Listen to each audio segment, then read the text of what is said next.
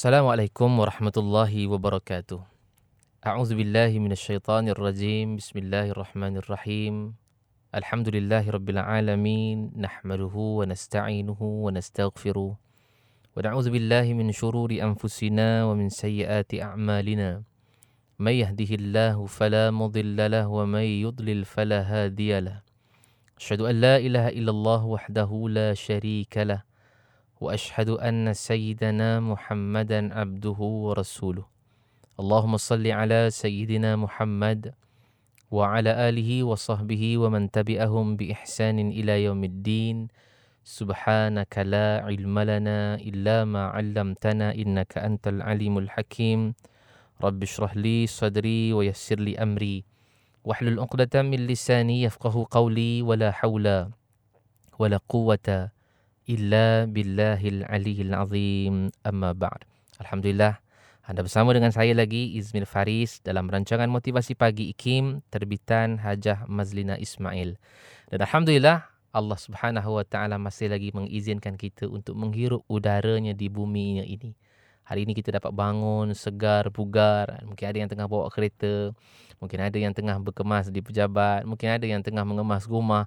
Mendengar kita dalam Radio IKIM dalam Motivasi Pagi untuk menambahkan semangat kita pada hari-hari supaya dalam keadaan kita tidak rasa sedih, kita tidak rasa murung, kita tidak rasa stres dan depres. Sebab itu kadang-kadang kita memerlukan orang di sekeliling kita untuk memberikan peringatan pada kita. Sebab itu kadang-kadang ada orang yang dikatakan bahawa, Ustaz, saya ni dah sedih, saya nak rasa bahagia lah, Ustaz. Cuma saya tak faham bahagia tu macam mana maksud dia.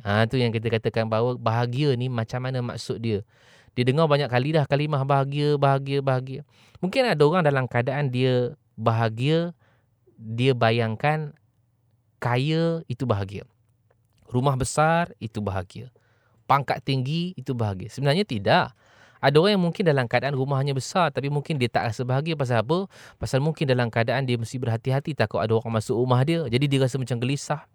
Mungkin dalam keadaan ada orang dia kata bahagia itu kereta besar. Mungkin kata tidak bahagia. Kenapa? Sebab kadang-kadang mungkin dihimpit dengan hutang. Ada orang mungkin dalam keadaan dia kata dia bahagia kerana mungkin pangkatnya tinggi. Mungkin tidak. Kenapa? Sebab mungkin orang yang pangkat tinggi dia kena memikirkan banyak masalah-masalah yang di bawah sana. Jadi bahagia-bahagia ni maksudnya apa? Bahagia-bahagia yang dimaksudkan sini adalah redha dengan apa yang Allah Subhanahu Wa Taala bagi. So hari ni kita tak boleh sedih. Kenapa? Sebab kalau kita sedih, kita tak bahagia. Dah bahagia ni apa? Ustaz, bahagia saya tak kaya, macam mana saya nak bahagia? Saya tak ada pangkat, macam mana saya nak bahagia? Kan? Saya dalam keadaan saya nak bahagia, Ustaz. Bahagia tu maksudnya adalah redha dengan ketentuan Allah. Hatta dalam keadaan dia bukan duduk rumah yang besar pun. Ada orang dalam keadaan dia duduk rumah kecil je. Hari ini yang dengar. Mungkin kita katakan bahawa mungkin tak semua orang yang dengar hari ini ada duduk rumah yang besar. Mungkin dia hanya duduk rumah bawah, rumah kecil sahaja. Tapi dia rasa bahagia. Bahagia sebab dia redha dengan apa yang Allah bagi pada dia. Mungkin dia katakan bahawa hari ini dia naik kereta kecil sahaja. Kan? Tak naik kereta besar. Tengok-tengok lalu sebelah kereta dia kereta besar. Kereta besar kan. Tiba-tiba dia tengok. Tak apalah kalau dia tengok pun sekali dia redha dengan apa yang Allah bagi pada dia. Maka dia akan bahagia. Itu maksud bahagia. Redha dengan apa yang Allah bagi.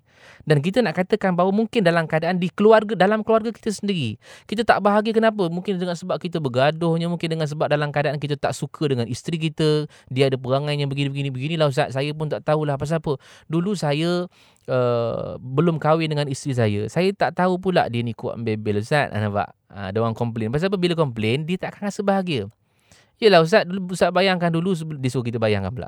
Ustaz bayangkan dulu sebelum kita kahwin, dia nak buka mulut pun susah, Ustaz. Kadang-kadang makan di restoran tu mi goreng, dia makan 2 helai je. Cukup malu, Ustaz. Tapi bila dah kahwin, subhanallah, daripada pagi sampai pagi, Ustaz, bebel saja. Dia komplain dengan isteri dia, betul tak? Kadang-kadang kita ada sifat macam ni. Sebab tu bila mana kita rasa tak bahagia dengan sebab kita tak redha dengan pemberian Allah. Tapi cuba kalau dia kata tak apa, Ustaz, saya tahu isteri saya ni saja. Dia masukkan bebel, Ustaz, daripada pagi sampailah pagi. Kadang-kadang dalam tidur pun dia bebel, Ustaz. Dia tak sedar je tu. Tapi nak sebutkan bahawa kalaulah dia redha, tak apa, Ustaz, saya redha isteri saya walaupun dia kuat bebel. Inilah isteri saya yang saya sayang. Dia akan bahagia tak? Bahagia. Kenapa? Sebab dia redha dengan apa yang Allah bagi. Sama dengan suami. Kadang-kadang ada isteri dia komplain, "Ya Allah Ustaz, saya tak tahulah. Saya tak tahu pula dia dulu dia tidur. Dulu saya tak tahu dia tidur macam mana. Dia dah kahwin dengan saya, dia tidur Ustaz. Ya Allah, berdengkur macam serompong kapal Ustaz. Kruk-krak saya tak boleh tidur. Sampai pukul 3 pagi dia tak boleh tidur," kata. Kan? Dia komplain pasal apa? Pasal dia tak redha dengan pemberian Allah. Maka dia akan bahagia? Tak akan bahagia. Tapi bila mana dalam keadaan dia redha dengan apa yang Allah bagi, dia kata, "Ustaz, tak apalah Ustaz. Saya ada suami saya ni saja. Kan, suami saya ni saja ada. Walaupun dia berdengkur seropong kapal sekalipun, bising kat telinga saya sekalipun Ustaz, saya tetap redha dan saya tetap sayang suami saya ni." Dia akan bahagia tak? Dia akan bahagia. Jadi kenapa kita nak perlu sedih? Sebab kunci kebahagiaan itu ada pada kita. Mana kuncinya Ustaz? Kuncinya adalah redha dengan pemberian yang Allah bagi. Saya nak bawa satu kisah. Saya lebih suka bawa bila mana kita berdalilkan kisah-kisah Nabi dan kisah-kisah para sahabat. Tuan tengok Abu Bakar As-Siddiq, bila mana dia menginfakkan harta. Dalam keadaan diinfakkan seluruh hartanya dalam Perang Tabuk. Perang Tabuk ni berlaku tahun 9 Hijrah. Bila Nabi SAW memerintahkan para sahabat untuk menginfakkan harta. Tiba-tiba Abu Bakar bawa datang harta, seluruh hartanya diberikan infak fi sabilillah. Sehingga Nabi tanya kepada dia, "Ma abqaita li ahlika ya Abu Bakrin?" Apa yang kau tinggalkan untuk keluarga kamu, wahai Abu Bakar? Apa jawab Abu Bakar? Abu Bakar kata, "Abqaitu lahum Allah wa rasulah." Aku tinggalkan Allah dan Rasul saja kepada mereka. Subhanallah. Maknanya Abu Bakar ada harta? Tak ada dah. Tapi adakah selepas daripada Abu Bakar memberikan seluruh hartanya, dia akan jadi orang yang tak bahagia? Tidak. Dialah antara orang yang paling bahagia.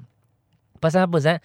Pasal dia redha dengan apa yang Allah Subhanahu Wa Taala berikan pada dia, dan dia juga redha kepada apa yang dia bagi pada Allah Subhanahu Wa Taala. Sebab itu Allah turunkan ayat dalam surah Al-Maidah ayat 100.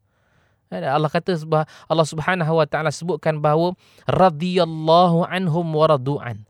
Allah redha pada mereka dan mereka juga redha pada Allah. Sebab itu bila mana perkataan redha itu dia yang memberikan kebahagiaan kepada kita. Ada juga sahabat Nabi SAW, dia hidup dalam keadaan lumpuh tangannya. Hidup dalam keadaan tangannya lumpuh. Siapa dia Zat? Talhah bin Ubaidillah. Macam mana boleh lumpuh Zat? Dalam perang Uhud. Ketika mana round yang kedua, orang-orang musyrikin Mekah ketika itu attack orang-orang Islam dalam keadaan mengejut. Ketika itu Nabi jatuh dalam satu lubang. Datang sahabat-sahabat ini, dia nak lindungi Nabi SAW. Antara yang lindung Nabi ialah Talhah bin Ubaidillah. Sehingga Nabi waktu tu dah tertusuk besi di pipinya. Talhah bin Ubaidillah kata, "Ya Rasulullah, aku nak bawa engkau pergi ke pinggir Uhud sana. Jabal Uhud. Kalau aku gerak ke kanan, kau gerak ke kanan ya Rasulullah. Aku gerak ke kiri, kau gerak ke kiri ya Rasulullah." Maka ketika itu Talhah bin Ubaidillah biarkan Nabi berada di belakang dia untuk membawa Nabi ke pinggiran Bukit Uhud. Ketika itu datanglah anak panah, datanglah tombak, datanglah pedang, dan dia tahan dengan tangannya sendiri. Sehinggalah dia sampai ke pinggir Bukit Uhud sana membawa Nabi dalam keadaan selamat. Maka dia tengok tangannya tiba-tiba paralyzed, lumpuh. Dan Nabi isytiharkan kepada para sahabat, sekiranya kamu nak tengok orang yang syahid berjalan di atas muka bumi, falyanzur ila Talhah bin Ubaidillah. Maka kamu tengok Talhah bin Ubaidillah. Nabi iktiraf dah, Talhah bin Ubaidillah ini adalah orang yang syahid. Walaupun dia tak mati lagi, tetapi Nabi iktiraf dia bahawa dia orang yang syahid yang sedang berjalan di atas muka bumi. Maksudnya apa? Dalam keadaan tangannya lumpuh, tapi dia tetap bahagia bersama dengan Nabi. Kenapa? Sebab dia redha dengan pemberian yang Allah Subhanahu Wa Taala bagi. Sebab itu kita kena tahu, bahagia bukan dengan sebab banyak harta, bahagia bukan dengan sebab pangkat yang tinggi, bahagia bukan dengan sebab rumah yang besar. Ada orang kata bahagia ni kena gelak-gelak lah Ustaz. Bahagia pun tak semestinya kena gelak. Kan? Ada orang kadang-kadang dia gelak, hari tu dia gelak, kemudian lepas gelak dia stres balik. Ada orang dalam keadaan dia murung, dia stres, dia depres, dia pergi karaoke pula menyanyi. Bila menyanyi, habis menyanyi, keluar daripada karaoke, dia stres balik. Itu tidak membahagiakan. Bahagia adalah redha dengan pemberian yang Allah Subhanahu Wa Taala bagi kepada kita. Maka akan timbul perasaan bahagia yang kita katakan kita tak akan dapat ceritakan pada orang lain. Sebab kita hanya dapat perkara itu daripada Allah. Maka mengapa kita perlu sedih dengan apa yang kita kurang, dengan apa yang kita tidak ada? Sebab kita telah pun ada dengan apa yang secukupnya Allah Subhanahu Wa Taala bagi. Jadi tak perlu kita sedih pada hari ini, kerana kunci kebahagiaan itu telah pun ada di tangan kita. Maka kalau kita redha, kita akan bahagia. Tapi kalau kita tidak redha, kita sendiri yang memilih untuk tidak membahagiakan hari kita hari ini, maka jangan kita bersedih. Kita terus bahagia dengan apa yang Allah Subhanahu Wa Taala bagi. Mudah-mudahan kita naik semangat pada hari ini untuk teruskan kehidupan kita, insya-Allah. Jadi sampai itu dulu. Kita jumpa lagi pada masa akan datang. Saya Izmir Fareez. Mohon maaf andai hati terkuris. Aku qauli hadza wa astaghfirullahal azim li wa lakum. Assalamualaikum warahmatullahi wabarakatuh.